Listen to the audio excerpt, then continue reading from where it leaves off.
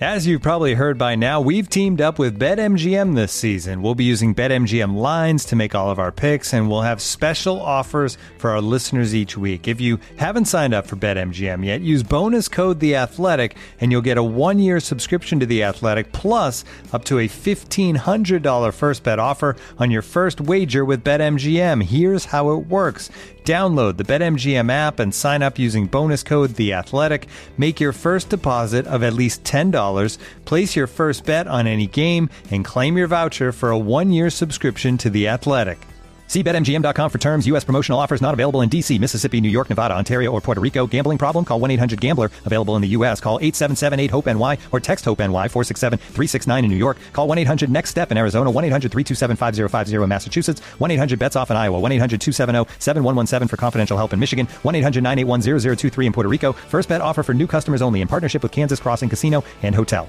Don't forget, if you haven't signed up for BetMGM yet, use bonus code The Athletic, and you'll get a 1-year subscription to The Athletic, plus up to a $1,500 first bet offer on your first wager.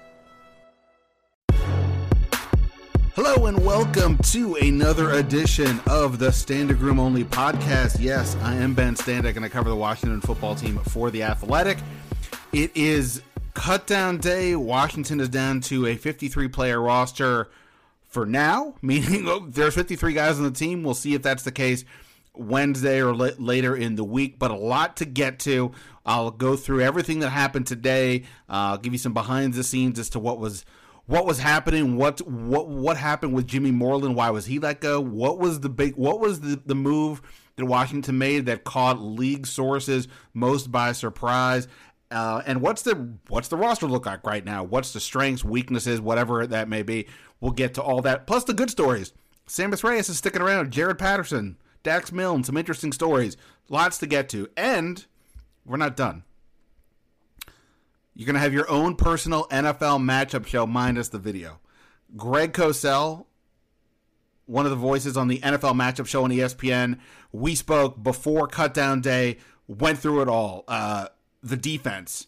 What can this group do? Which defensive lineman did he focus on the most? Not Chase Young, somebody else that he really liked. Some defensive wrinkles. Jamin Davis, we got a lot into that. He watched the first 2 preseason games and has some interesting thoughts on how he's seen the first round pick. On the offensive side, we got into Scott Turner's X's and O's, Antonio Gibson, Logan Thomas, Curtis Samuel, Terry McLaurin, Dax Milne, Greg Cosell, big Dax Milne fan. True story. And yes, of course, Ryan Fitzpatrick as well. So it's going to be a really fun interview there. This will be a fun show. I'm excited to be here, and I'm excited for you guys, of course, to check out all the episodes of the podcast. I've had some really great guests over the last, I try to do as best I can, but in particular in the last few days, Adam Kaplan, John Hansen, fantasy football guy, and of course,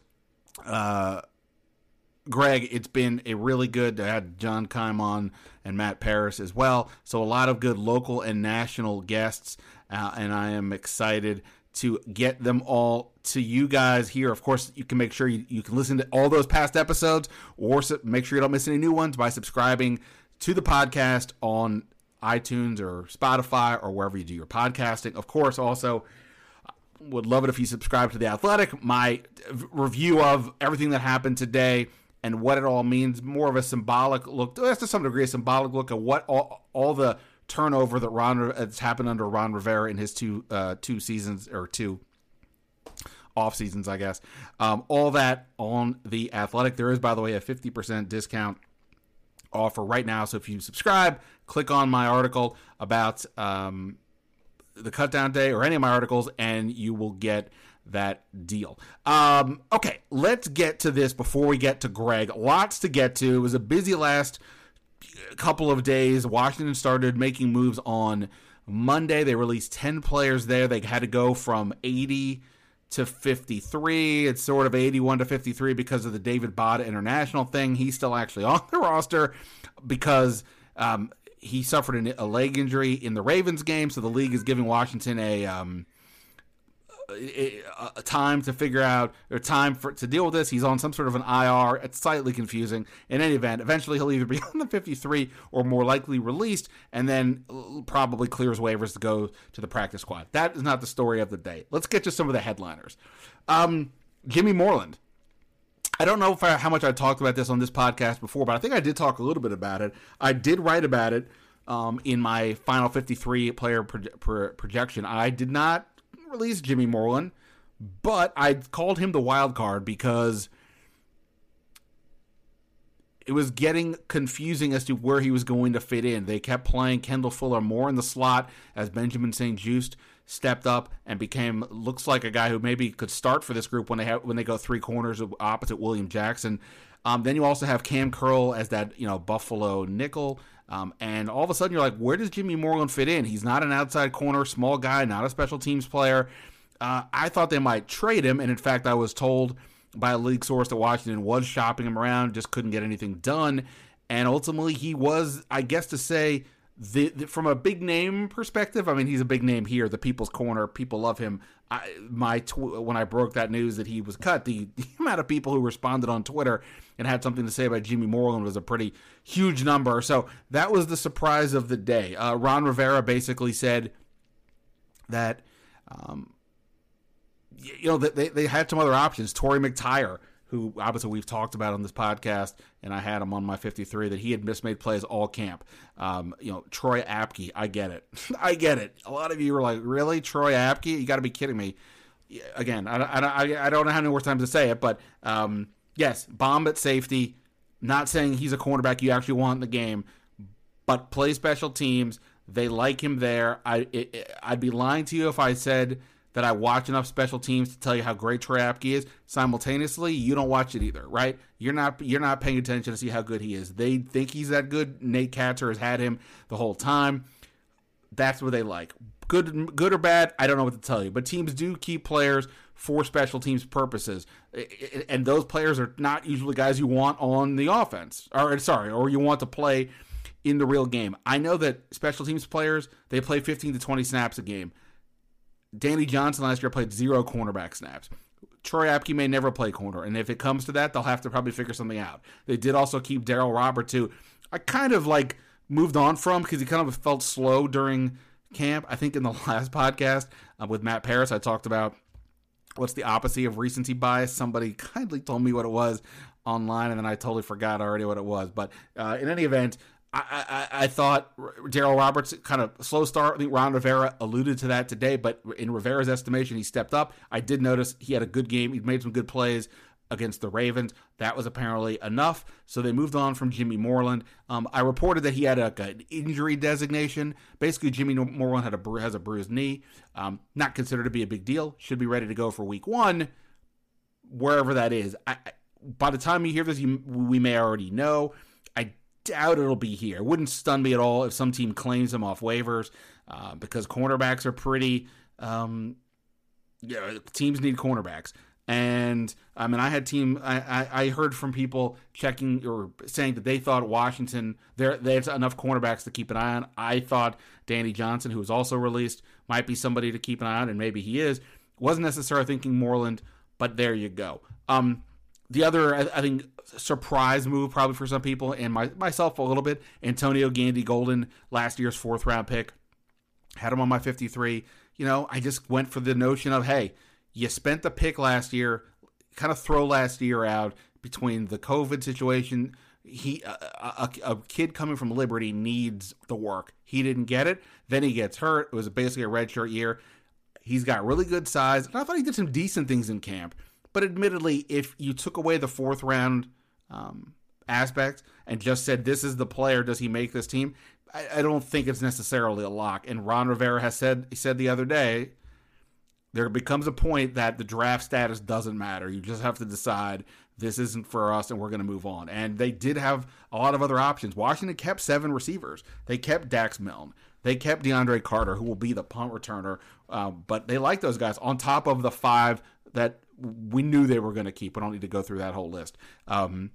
So a surprise. I thought perhaps they would at least try to trade him. I don't know if they did or didn't, but he moves on. Again, I would be surprised if he doesn't. if he makes it off waivers, I would think some team would grab him. Again, a 4th-round pick a year ago. Somebody else, I'm sure, is going to think, why not? Why not us? Last one, not a real surprise, but a name, Peyton Barber, their short yardage back. I think once they tried Antonio Gibson on a few short yardage runs in game 2, it felt like to me like they are trying to move on from Barber. They obviously did, plus the emergence of Jared Patterson gave them a 3rd running back. So they moved on there. I didn't have Barber on my 53, so not a surprise in that sense, but obviously a guy that we're familiar with, both from his time here as well as throughout the league. Let's get to some good news, right? It's not just about guys gone, it's guys staying. Sammis Reyes is still here. Now, I've been saying for a while that I thought he was going to stay, that he would not clear waivers, that other teams around the league were interested. And that was, I was told that by a few different folks. So I think that to me made a lot of sense to keep him. They also did keep Ricky Seals-Jones as a 4th tight end, so I will be curious to see how much Sammis Reyes actually plays. His best attribute is going to be as a blocker right now. He's still pretty shaky with his hands trying to catch the ball, and you have, obviously, Logan Thomas. Ricky Seals-Jones can do that, and you have John Bates as well. So I don't know how much Sammis Reyes will play, but the reason why it's interesting is because it's a question, because he made the team. So kudos to him, a guy who had never played football until a few months ago. His first football game at any level was the Patriots preseason opener, and he makes an NFL roster. It says a lot about not what he's necessarily done so far, but their potential. And like I said, a lot of teams in the league from that workout he had at the University of Florida really were impressed. And that's why Washington jumped on him and signed him to an actual contract, not just an international pathway contract like with David Bada. Jared Patterson, just, we talked about this, it's been obvious for a while he was going to make the team. He did, in fact, make the team. I mentioned Dax Milne. He makes the team. He was the penultimate pick in the draft. I kind of thought to myself, and I said this on the podcast, and I think I talked about this with Greg, that, he was the next to last pick in the draft. I thought he had a really good camp. I really like him, and on other years, he makes his team pretty easily, but they just had so many other receivers, and since receivers are deep around the league, could you cut him and get him through waivers, put him on a practice squad, go from there?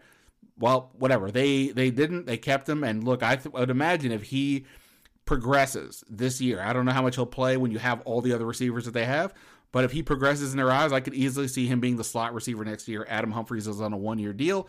As I said, Carter will be the returner, it appears, based on what Rivera said today. But kudos to Dax Milne. Another 7th-round pick made the team. Pass rusher Shaka Toney. I had Toney on my 53 before the last game. I didn't take him off because I didn't like him. I decided that Casey Toohill I thought would make it. He did. But it was William Bradley King getting knocked off, not Shaka Toney. We'll see if William Bradley King makes the practice squad. Rivera said he liked him, but they ran out of space. They kept 9 defensive linemen. So we'll see. So kudos to those guys for making the team. This is a very young roster. But William Bradley King was the only rookie. All the rookies made it. The draft picks made it except for William Bradley King. Washington did cut 2 from last year's class, Gandy Golden and 5th-round pick Keith Ishmael. Ishmael could possibly make the practice squad. I guess we'll just see if other teams out there decide they want to take a shot on him. Tyler Larson beat him out for the backup center position. Here's the biggest surprise of the day, though, for me. I mentioned Jimmy Moreland. I mean, yes, I'm not going to sit here and say I'm not surprised. I didn't pick him on my 53, but as I said, I wrote about it that he was definitely a wild card that was something to keep an eye on. I can't sit here and tell you that I'm like, oh, of course I predicted Gandy Golden. I also had him on the 53, but, it felt uncomfortable. It wasn't a lock, okay? I kind of put David Mayo as a lock to me as a 5th linebacker and a special teams demon. They signed him to a 1-year deal, just under $1 million this offseason. I remember when Tress Way spoke to us this year, a couple weeks ago. It came up about the special teams. I think it might have been my question to him. I'm not sure. Something about when do you know what you have? And he talked about just how David Mayo, when he was playing for the Giants, was just a menace on special teams. And my view was, and I think others had the same view, that the 6th linebacker for Washington would be probably either Jordan Kanasic or Jared Norris, two guys that would clear waivers. You release them, you put them on the practice squad, you bring one of them up the first couple weeks if you want to help on special teams or more have some more linebacker depth and whatever, but David Mayo would stay. Instead, Washington cut all three of them. And I will just tell you that not long after that went out, I got a text, I should say, from a pro personnel director for another team, and he texted, "Wait, did Washington cut David Mayo?" And I said, "Yeah." And his response was, "Yeah, that's crazy." Another team told me they were surprised by that as well. Again, this is sort of in the Troy Apke range in that we're talking about a special teams player, but David Mayo also played some linebacker. Right now, they only have 4 linebackers on the team. Obviously, the 3 starters, as it were, Cole Holcomb, John Bostic, Jamin Davis, plus Khalid Hudson. I asked Ron Rivera about that today. We had a press conference with Rivera and Martin Mayhew. And Rivera said that it's a position they're still looking at. Didn't give us too many details on why they chose what they did. So it wouldn't stun me at all if any of those 3 guys come back in some capacity. But I don't know. We'll see if Mayo makes it through waivers or not. I'm curious to know what happened there. I would have thought it seemed like he was having a reasonable camp, but obviously they decided that they could move on. So we'll see which of those guys come back. But to me, that was probably the most surprising cut on some level, because I just figured he would stay as the 5th guy, and whereas like with Moreland, Gandy Golden, to me it was like sort of debatable. So where does that leave us here? Here's what the roster composition looks like. They kept the 3 quarterbacks, right? They kept the 3 running backs. They kept 7 receivers, which is the number I had, but I thought it would be one of the returners and Gandy Golden. Instead, they went for 2 returner types with Carter and Milne. They kept 4 tight ends. I think Ricky Seals-Jones had a decent camp. He did, especially as a pass catcher. Just figured he might be a guy that could sneak through waivers. I like to maximize all the spaces I can. They kept him, and fine. 9 offensive linemen. I think we had those pretty nailed. Thought David Sharp maybe could stay because tackles are at a premium, but he missed so much time with COVID, or he was on the COVID list. I don't know if he had it, but he was on the COVID list. That, to me, dropped him off. I didn't have him on my 53. Thought that could change. It did not. Kept 9 defensive linemen. It wouldn't stun me if they add somebody here, because the backup ends right now. James Smith-Williams, who had shin surgery this offseason, sat out the last preseason game because of leg soreness. Casey Toohill missed the entire preseason with a toe injury. Shaka Toney has played 0 NFL snaps. Those are your current backups. That's a long way from having a veteran like Ryan Kerrigan behind Chase Young and Montez Sweat. So it wouldn't stun me at all if there's somebody out there, a defensive lineman to grab, and maybe this is just speculating that maybe Toohill goes on IR. I've heard that Toohill could be close, but we've heard Curtis Samuel could be close for weeks, and it's not. So who knows? 4 linebackers. Have to imagine they'll add somebody else tomorrow. But for now, at a minimum, that, if not the practice squad, so there's that. 6 cornerbacks. I think once Moreland moved on, you needed, and with McTyer, he was getting checked out for concussion in the last game. You needed another corner somewhere, like Troy Apke. Again, not a cornerback. He could play it, but not a corner. Darryl Roberts can play the position. He's a standard cornerback. That's fine. Good for him. So he stays. And then you have the 5 safeties. I didn't mention Jeremy Reeves among those cut. Fan favorite. We'll see if he's back on the practice squad or not. Don't know about that one for sure. Could generate some interest. He also might say, hey, you know what? I've been turned down enough by you guys. Maybe it's time to find fresh life elsewhere. But I think he's a popular guy. We know Rivera liked him. I think it's just a numbers game. But regardless, that's what happened there. Anyway, it was an interesting day. I don't want to say it was a fun day because it's not a fun day, right? Guys are losing their jobs. This is tough for a lot of people. It was an energetic day, energetic 24 hours, trying to chase down the various cuts and all that. And, I appreciate everybody following along on Twitter and elsewhere. It's bizarre to see people sort of cheering us on when we're all doing this, but it was an interesting day to say the least. And, there's things you learn along the way. I mentioned a few things here about Moreland and Mayo and some other things. There will be 16 players to go to the practice squad. If you look at the list of the players who are cut, I've already mentioned some of them. I'm sure a lot of these guys Washington will try to bring back. I think offensive tackle David Steinmetz is another one. I wouldn't be surprised if they keep at least 2, 3, 4 offensive linemen. Rivera has hinted as much, so that would be a thing. On the defensive line, I think Daniel Wise is somebody to keep an eye on. I think Gabe Wright is somebody to keep an eye on. William Bradley King, I guess in theory, is somebody to keep an eye on as well. And look, Danny Johnson, who I like, would be a fun guy to keep around and a good locker room player. We'll see what happens. It wouldn't stun me if they could keep him around, if he would be up on the roster at some point. But, for now, they'll have to see what happens. And as far as a quarterback goes, it didn't... Steven Montez came up today with Rivera. He was among those guys cut yesterday. I look at it like if you're cut on Saturday, they kind of moved on from you. So based on that, I think Steven Montez might be gone. Rivera, I think, made the point today that I don't remember what happened 10 minutes ago, let alone a few hours ago when we talked to him, but I believe he said that because of the new rules and the players don't have to go through the vaccinated players don't have to go through the waiting period like they did last year, having 3, like you can get a quarterback immediately versus if you need one versus last year where it was a process. So we'll see.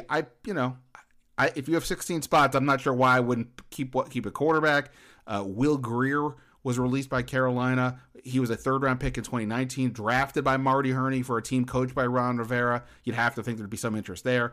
Kyle Lauletta, the former Richmond quarterback, was released by the Browns. I mentioned this because I know Washington had significant interest in him when he came out. I want to say it was 2018. He was a 4th-round pick, I think, by the Giants.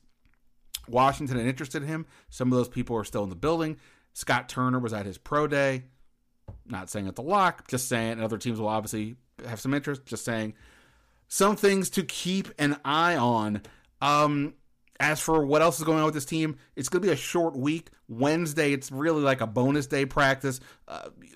It doesn't sound like they're going to do much at all. Maybe a sort of a walkthrough thing as Rivera figures out who's on the practice squad and what sort of the roster looks like. On Thursday will be a padded practice, and then they kind of go away for the weekend, or Labor Day weekend, and get back at it for real next week to get ready for the Chargers. So a lot going on there. If you guys have other questions, you can, of course, leave comments in my story on The Athletic. You can tweet me at Ben Standig. You want to email me, bstandig@theathletic.com. You want to send a Skywriter with a question, you got to tell me to look, so I'll see. Other than that, I may not see it. It'll be a waste of your money, but, I don't know. Maybe it'll get some attention by somebody. All right. So let's... I'm sure I forgot something off of today. You can find the full list, obviously online, or go to my story on The Athletic, where we have all the names of the 27 cut. David Bada still to go one way or the other. Ron Rivera's happy. Oh, I guess this is the one last thing I'll say. There are only 16 players now left that Ron Rivera inherited. A lot of turnover. Wes Martin was out today, a guy who was drafted by the previous regime. Jeremy Reeves as well. 16 players left. There's some good players, and Rivera said today, hey, I inherited some good stuff. We had a good core, and now we've added to it, and we think, or we hope, that this is what we've done is enough to start sustaining success. And ultimately, that is sort of, to me, what it is about it. It's not just about going for it in a given year.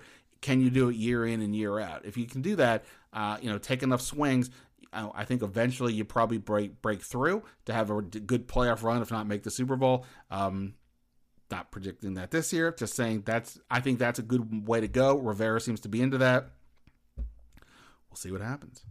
All right. Enough out of me. I appreciate you guys getting to this far.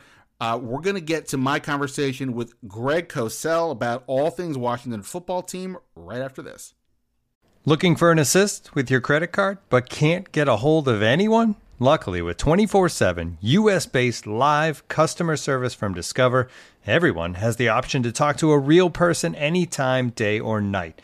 Yep, you heard that right. You can talk to a real human in customer service at any time. Sounds like a real game changer if you ask us. Make the right call and get the service you deserve with Discover. Limitations apply. See terms at discover.com/creditcard. All right, excited to welcome him back. Yes, he's back. He didn't run away from the first time he was on with me. pre-draft. He was willing to return to talk about the Washington football team. He is part of the NFL. I just forgot NFL matchup show, right? On ESPN, which is going to premiere this season on September 11th. He is the great Greg Cosell. I literally just asked you about the name 8 seconds ago. It tells you where my brain is mush after a month of training camp and dealing with the heat this week. I have no idea what's going on. Greg, I appreciate the time. How are you doing? I'm doing great, Ben. Yes, the NFL matchup show. It'll be, I guess, my 5th year on set.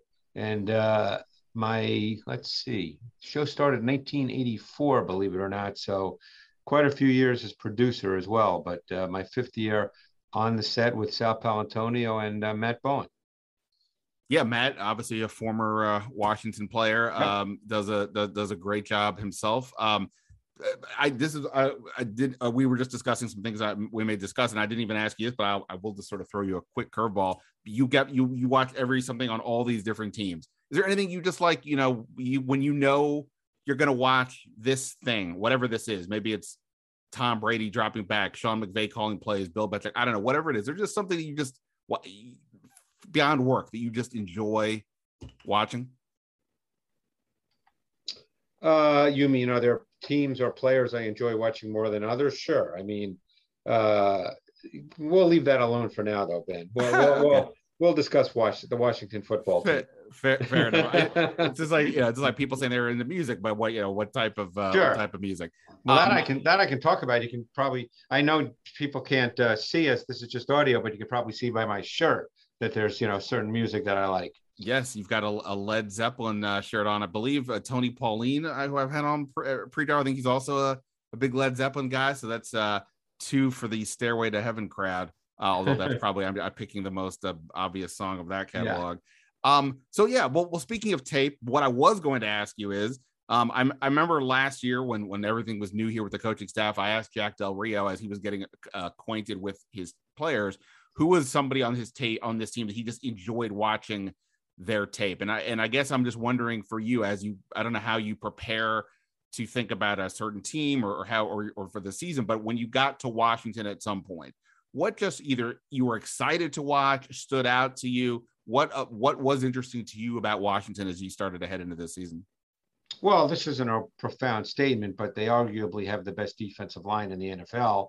And we know that Chase Young gets a lot of publicity, and it's well-deserved, obviously. But I've always been a big fan, and this is purely from a tape study perspective, because that's all I talk about. I don't know the player, but I've always been a very big fan based on tape of Daron Payne. So he's a player that I enjoy watching. He's part of, as I said, one of the best D-line, if not the best D-line units in the league. Well, it's funny you say that, because Jack Del Rio's answer to me was Daron Payne. Really? This was Chase Young had not played yet. Wow. For the team, but yeah, that was his answer. I've known Jack for years, so I guess I don't want to say great minds think alike. I would never say that about myself, but no, Daron Payne is a player that I've always liked, and I think he's really, really good. And given their defense and the focus on Chase Young, certainly Montez Sweat, they had Kerrigan for a number of years there before he left to come here to Philly. But Daron Payne, I think, is a really good player. Well, he's so interesting to me this year in the sense that obviously Chase Young gets all the attention, and understandably so. He defensive rookie of the year. He's got a lot of personality, the number 2 pick, the whole thing. Then you have Montez Sweat, who led the team in sacks last year. Guys, the pass rushers are going to get a lot of attention. And even more locally, Jonathan Allen is the local kid. He was the first of these 4 consecutive first-round picks. He just signed an extension this year. And Daron Payne is the quieter one of the group from a personality perspective, and he's the run stuffer, which doesn't get as much attention. And yet some people think he may be the most talented one on the bunch. He does have an interesting component next offseason because he'll be the one coming up for extension. We'll see how that goes. But what about him for you does kind of stand out? And how would you sort of describe his importance to everything else that's going to be kind of happening on this line and for this defense? Well, I guess what stands out to me watching him is his body type is short and stout, but yet I think he's got really light feet and really good movement quickness and efficiency of movement quickness. I mean, they use him at times as the looper in stunt games where he loops behind the picker and he can bend. He's flexible for that kind of body type.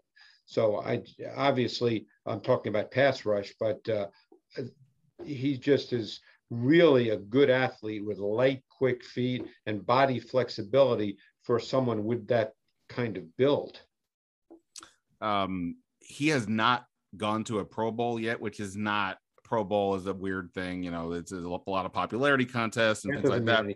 That doesn't mean anything. But I guess, do you get a sense that he is, obviously still a young player, so I wouldn't want to say he's reached his potential, but do you get the sense that he has sort of reached his potential to this point, or is he, or what's the step for him to become, when we have the conversation of who are Pro Bowl players and you know, who have the elite status, is there a step for him to get there, or do you think he's maybe doesn't quite have enough to be at that level? I think he is at that level. I just think he's on a really good defense and on a D line with a lot of good players. And he's not the first name that writers or other players may think about. The Pro Bowl, maybe I shouldn't say this, but I don't even look at the Pro Bowl. So half the time I don't even know who was named to the Pro Bowl. Sure. So that really doesn't mean anything to me. Daron Payne is a really good player. And I guarantee that the offensive coaches, when they prepare for the Washington defense, Ben, they know about Daron Payne and they know what kind of player he is. The tape tells you what kind of player he is, and that's really all that matters. Right. Absolutely. I don't want to get too bogged down in this next question, but since we mentioned Payne and we're talking about the defensive line, this is interesting to me. Like, you know, for any team, you want to maximize the assets that you have available. In Washington's defensive line, it's not just those four guys who each of them could be, you know, are thought of very highly for what they do. But then you also have behind them Matt Ioannidis, who led the team in sacks in 2019. Yeah. Last year goes out with a season-ending injury in week 3, so lose there. But he's back. You know, looks fine in camp. And Washington did last year, according to Football Outsiders, ran more plays with 5 defensive linemen than anyone else. That was only 58. It's less than 4 snaps a game. Right, let's not go too crazy on that. But in camp, they have, you know, all throughout camp, they have used that look a bit. And the reason I think it's interesting is, one, they have these players, all very good. And two, you know, they drafted Jamin Davis to help the linebacker core. It seems apparent at this moment, we're talking Friday before the 3rd preseason game, that at this moment, he is not quite ready for prime time yet. He's still learning the process, which means Cole Holcomb, John Bostic, I would assume, are going to get most of the snaps. That was not necessarily the best look last year. I think Holcomb is poised for a better year, but Bostic maybe is overexposed, playing a lot. They also have a deep secondary. And I keep wondering, is it conceivable for a team to have 5 defensive linemen play with more than just the 4, you know, the less than 4 snaps a game? Is that something that's even conceivable? You obviously get Chase Young, Montez Sweat, the athletes they are. You want them rushing the quarterback, but you can do different things. What do you just even make of that lineup? Is that something to consider when you have that talent up front and maybe some deficiencies right behind them? Well, you'd only do that depending on down and distance. You're not going to do that on 3rd and long. Sure. So could they do it? Sure. I actually watched the 2 preseason games, and I watched all of Jamin Davis's sacks, and I thought he was much better against Cincinnati than he was against New England. So in the second game, I thought he played faster. I thought he had quicker reactions. He was not as tentative as he was versus the Patriots. I think he's going to play sooner than you think. Okay. Now, again, I certainly can't speak to what Ron Rivera and Jack Del Rio think or what they've stated publicly. All rookies, normally coaches take the conservative approach when they speak about them. That's just built into the coaching profession. So what they say publicly, I'm not sure. If they've spoken about it, you cover the team. I don't follow every comment that they make. But if they've taken a conservative view, that doesn't mean anything to me. Jamin Davis will play sooner than later. It may not be 50 snaps week 1, but he's going to be on the field sooner than later. He's over 6'3", he's 235 pounds. The tape shows that he can take on blocks. He can play with physicality. He's got excellent speed and range. He's very good in pass coverage. He'll be on the field sooner than later, Ben. Okay, well, that's great to hear. The All-22 is not out yet for the layman like me, so I've only had a chance to really watch the tape and then watch the replay. I mean, that type of thing. And we talked to Rivera and the other players and Jamin Davis himself. And, the idea of him playing more downhill has come up a bunch. Del Rio said, basically, he just needs more reps. And that seems to be the basic takeaway. And for him. Against New England, that was correct. He was tentative. He sort of waited to see what was happening before moving forward in the run game. I thought he was better against Cincinnati. He'll continue to get better. And Rivera's right. He needs more reps. He's going to get those reps. But he is, I don't want to say unique. That's a word that means singular. He's not singular, but he's a little different given his size and his length. There's not a lot of linebackers who are 6'3¼ with his kind of athletic movement. We talked before about the defensive line and so on, that they've been using Jamin Davis primarily in the middle when they're going with a base. Yeah, he played Mike. Look. He played Mike with Holcomb playing strong and Bostic playing the will. For sure. And so you obviously saw this team a year ago where they had Bostic more in the middle right. with Holcomb and Kevin Pierre-Louis primarily as the outside guy when they were going with a base. What do you think ultimately, and whether it's week 1 that Jamin Davis plays more, week 5, week 10, what is the potential that he can actually bring this defense if he is able to live up to some of the things you were just kind of talking about, use his athleticism? Like, what will that actually tangibly look like when he's playing behind this actual defensive line? Well, he was drafted to be a 3-down linebacker. He was a first-round pick. You're not drafting him to play just in a base defense and play 25 or 30% of your snaps. His athleticism and his length make him a 3-down player. He will eventually do that. I mean, last year, 64% of their defensive snaps came in nickel. So he wasn't just drafted to play 36% of their defensive snaps. He will be a 3-down backer. Who he plays with when it gets to that point, that's the question. Who will it be, Holcomb or will it be Bostic? And that's a hard question to answer right now. Yeah, I mean, I would guess Holcomb. I think Holcomb is ascending. At Bostic, like I said, my assessment is that just, he's been solid throughout his career, but like him playing 3 downs is probably a bit much. But that's why it's interesting because they use so much, sub package last year. They had Cameron Curl playing as this Buffalo nickel, so taking the linebacker off the field. He's playing there, but he's also played some free safety. They have Bobby McCain and Landon Collins. So they're going to have a lot of 3 safeties. They're also going to, I think, have a lot of 3 cornerback looks on the field. And I'm curious what you think of this. So they signed William Jackson, obviously a big lucrative deal to be their top corner, however you want to label him. He's been a bit beat up in camp and hasn't played a ton, but let's just assume he'll be ready by the time we get to the season. They also have Kendall Fuller, who was signed as a big kind of free agent last year. Now, when Fuller was here the first time, he was a slot corner was where he seemed to be really effective. But last year, they kind of kept him outside with Jimmy Moreland in the slot, but also the Cam Curl as this Buffalo nickel. In camp, what they've been doing a lot is moving Fuller inside to the slot, even with Jackson out. And they've been having Benjamin St-Juste, their 3rd-round pick out of Minnesota, play on the other outside with Jackson. And I think ultimately that's the lineup. Those 2 on the outside, Fuller in the slot with Landon Collins, and then either probably Cam Curl, but maybe Bobby McCain, that's going to become their top group. I'm just sort of throwing this at you, but with William Jackson sort of perhaps as the linchpin as that top corner, what do you make of a configuration like that, and just how William Jackson, I guess, kind of fits in with this group? Well, last year, once Curl became the starter at strong safety, when Collins went out, he no longer played the nickel. That position went to Jimmy Moreland. Right. So I thought personally Curl played better than Collins. I'm very anxious to see how that plays out at the safety position, because I thought Curl played he played Landon Collins' position a year ago, and I thought that he played better than Collins. So we'll see how it all plays out. You could be right. I mean, this is a team last year that in 3rd and long situations played a lot of cover 4. They played a lot of zone, but cover 4 also has a man element to it. What they often did was play the boundary corner, the corner to the short side of the field. He would lock on in man-to-man coverage to the boundary X receiver. And I could easily see them doing that with William Jackson. William Jackson is a very good man-to-man corner. but a lot of zone concepts, whether it's cover 4 or cover 3, they will take the boundary corner and match him up man to man. So simply because the coverage call is a zone-based call does not mean that there's no man-to-man element to it, and they could easily use Jackson in that role. You mentioned Benjamin St-Juste. Now, obviously, he was a player whose tape I watched coming out of the University of Minnesota, and I thought he was a really fascinating projection to the league, given his elite size and length. He's more than 6'3".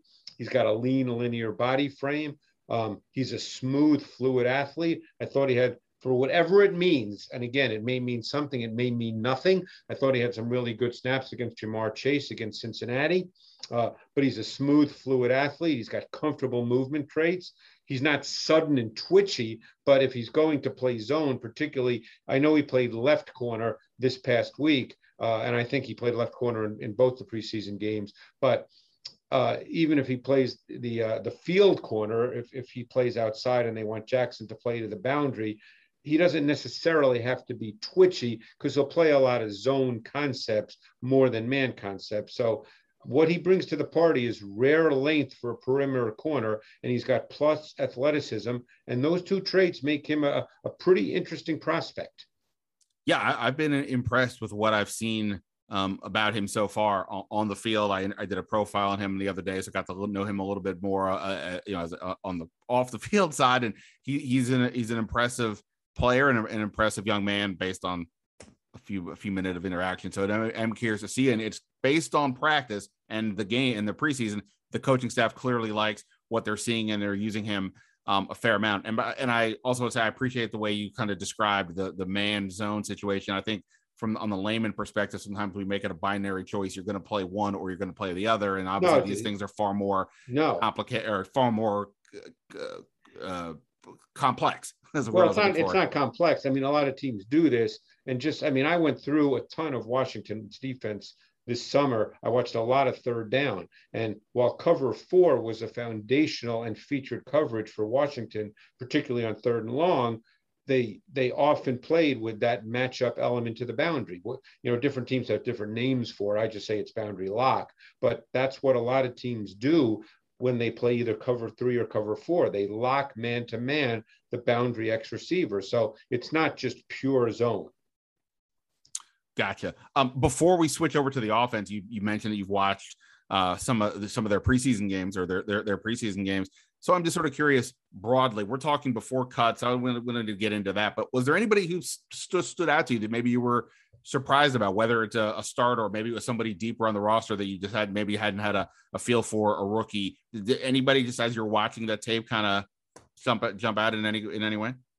No, I was basically watching Davis and St-Juste, so I wasn't really, studying other players because, those were two guys I obviously watched coming out, watched a lot of their tape from their last year in college. So I was just curious to see them. So I wasn't really focusing on other players on defense. Gotcha. Okay. Well, fair enough. Let's switch over to the other side of the ball. And before I ask you about Fitzpatrick, I am sort of curious, obviously, with what you do, the X's and O's of it all, watching the tape. Scott Turner, he's going into his second year as an offensive coordinator. I keep sort of in my head thinking, like, I don't even know if there's a lot of motion in what he's trying to do. He's a pretty aggressive play caller, it seems, by nature. But like last year, the offense was so watered down at times because either Dwayne Haskins just was not ready for prime time. Alex Smith was limited, obviously, physically, and they didn't have a lot of weapons beyond, Terry McLaurin and Antonio Gibson on the perimeter. So I don't even necessarily know if we've seen the full version of what a Scott Turner offense may be. They do have more pieces, and whatever you think of Ryan Fitzpatrick, he is an aggressive thrower down the field. Do you have a feel, I guess, at this point as to what do you think of Scott Turner and his offense and perhaps what we might see with a little more options this year? Well, I think ultimately Scott's offense would be very much be like his dad, Nora's offense, in that they want the run game to be the starting point and then work the play action pass game with the intermediate and vertical elements. When I say vertical, I don't mean just dropping back and throwing it 50 yards down the field. There's a lot of in-breaking routes to this offense. There's vertical elements. And I think that's what they'd ultimately like. They see Gibson, who's close to 230 pounds, as the kind of back that can be the foundation piece of a run game, because he's got the size and he's got the power and he's got sustainability to him because of that, because of the way he's built. So I'm sure they've got a tight end, and we'll get to that in a sec. But I think that's what they see when they look at this offense, is they see the run game, the play action element to it, and then they see potential big plays. So let's ultimately look at Gibson. Gibson to me he's kind of a build-up speed runner, more than a short area explosive runner. I wouldn't call him shifty and elusive with loose hips, but he's a downhill freight train type runner, and he's got good speed. If you get him a little bit of a track to get to speed, he can be a pretty powerful back. Yeah, I mean, he had a pretty impressive. I remember taking a step back after the year and looking at what he did, both from a number standpoint and then just some of those performances, the Thanksgiving game against Dallas, to have nothing helping him at quarterback. Not, other than McLaurin, really nobody else on the field you really had to worry about consistently. The offensive line was okay. That he was able to be that productive, and also a guy who he barely played running back in college to evolve in that way. I mean, it really does make one wonder how high this can go. I mean, his last year in Memphis, he was a slot receiver for the most part, but I would say he's a powerful, competitive, relentless, a little bit straight line, but he's a downhill runner. He's got a strong lower body. He's competitive. He's got finishing traits. I think he's got the attributes of a volume back. I think in an ideal world, you could give him the ball 15 to 20 times a game, and he could be effective for you in that role. It's funny that I'm thinking in my head, who do I want to ask you about next? And last year, this would have been pretty simple. I asked you about Terry McLaurin and Gibson, and then that's it.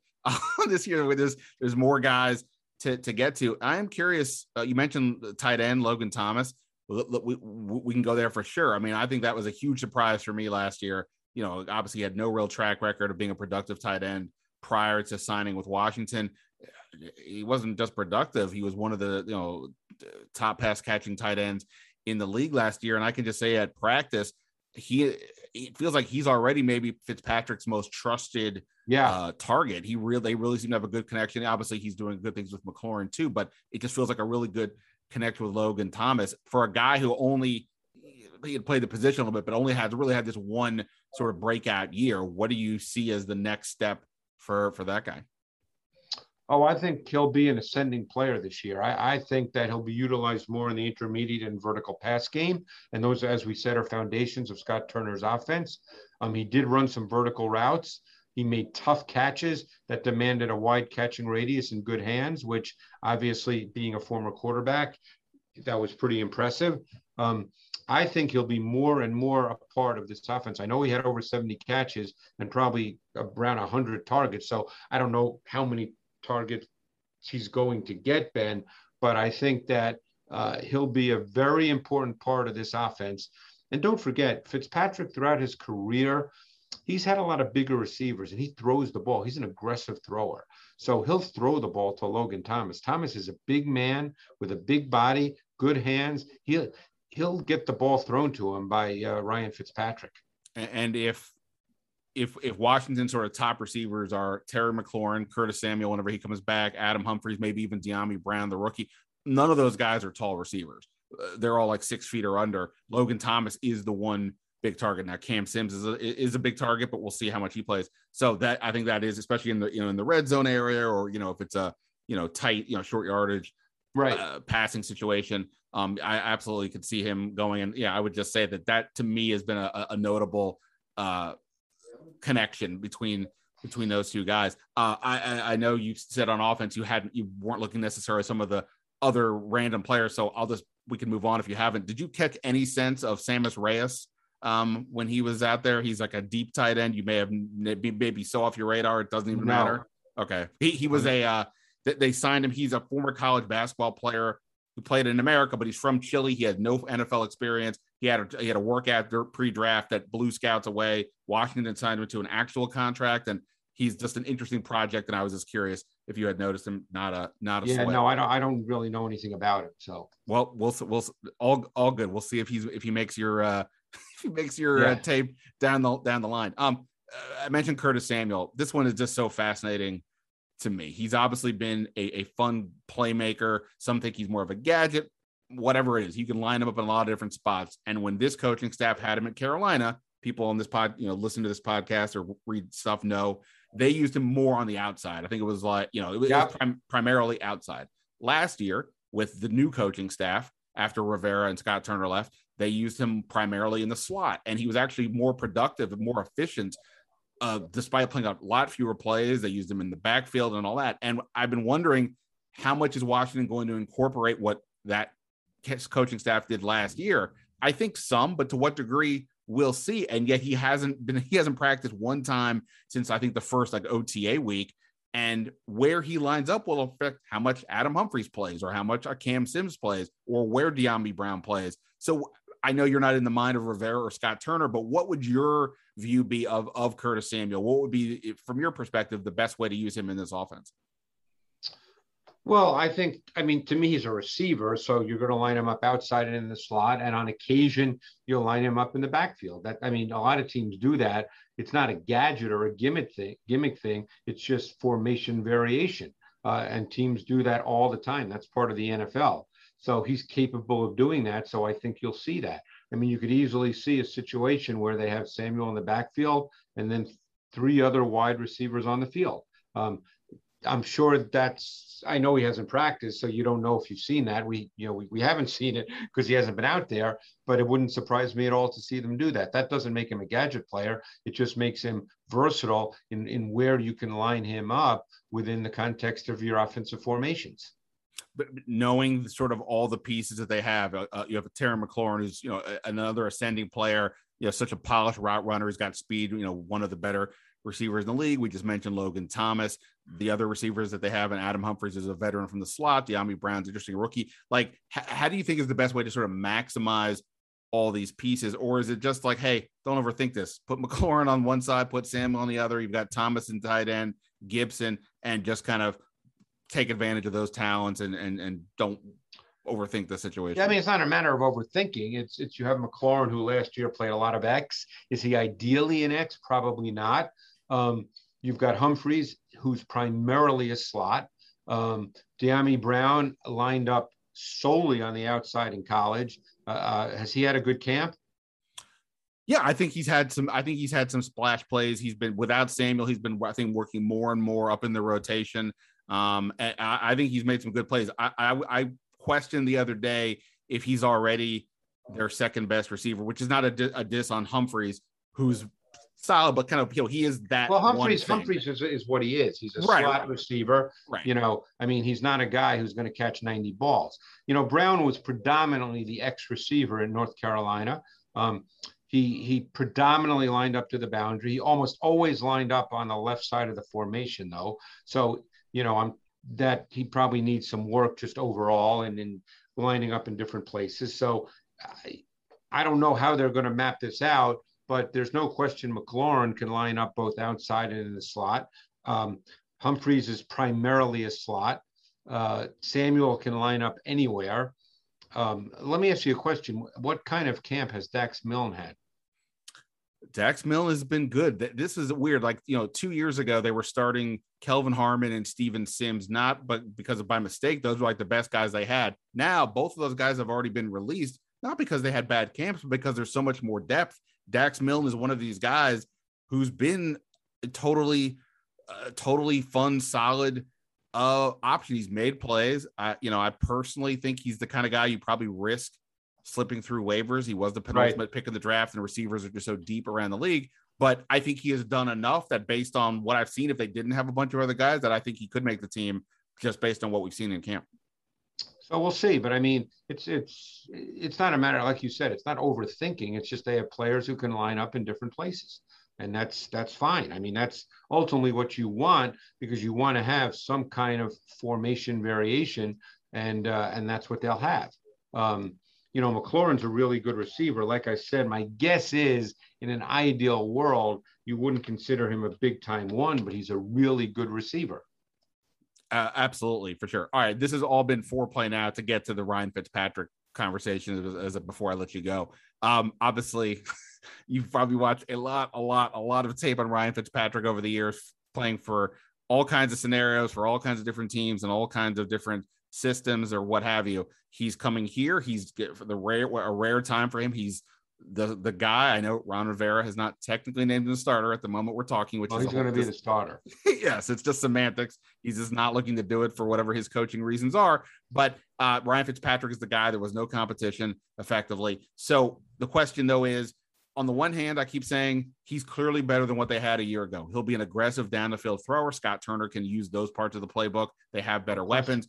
That should be interesting compared to last year. On the other hand, he's Ryan Fitzpatrick, and that comes with that roller coaster ride is pretty well documented. We see it in practice. Some throws are great. Some throws you're like, where's that going? I guess what's your view on this Ryan Fitzpatrick scenario, and what do you expect, or what I don't know if you can expect anything out of Fitzpatrick, but what's your best estimation of what we might see from him in this offense? Fitzpatrick's had a pretty good NFL career, and he's probably started a lot more games than people think. I mean, he's probably up in the 150 range as far as NFL starts. You kind of nailed it. I mean, Fitzpatrick is an aggressive mindset thrower. He'll turn it loose. He can make throws. He doesn't have a gun, but he can make throws. And the key is how you can sort of balance him a little, channel him a little, because the same gene that allows him to be aggressive throwing the ball is the same gene that every once in a while, results in him making a throw where you scratch your head. So I don't know. I'm not a coach, Ben, so I don't know exactly how they work through that, but you can line up and play with Ryan Fitzpatrick. There's no problem with him at all. And if they can run the football, and don't forget, you have to think of this in terms of an overall team. This is a team that has a really, really good defense. So they will try to rein him in to some degree, because due to their defense, they're going to be in games. They don't want to lose games turning the ball over. So I think what you'll see is calculated, schemed, big play shots, but they probably don't want him dropping back by choice 35, 38 times a game. Right. It's interesting, right? I mean, people, when they remember that Ravens team with Ray Lewis, the one that was just a dominant defense, you had Trent Dilfer, was basically, no disrespect to Trent Dilfer, but it was like, hey, be the game manager.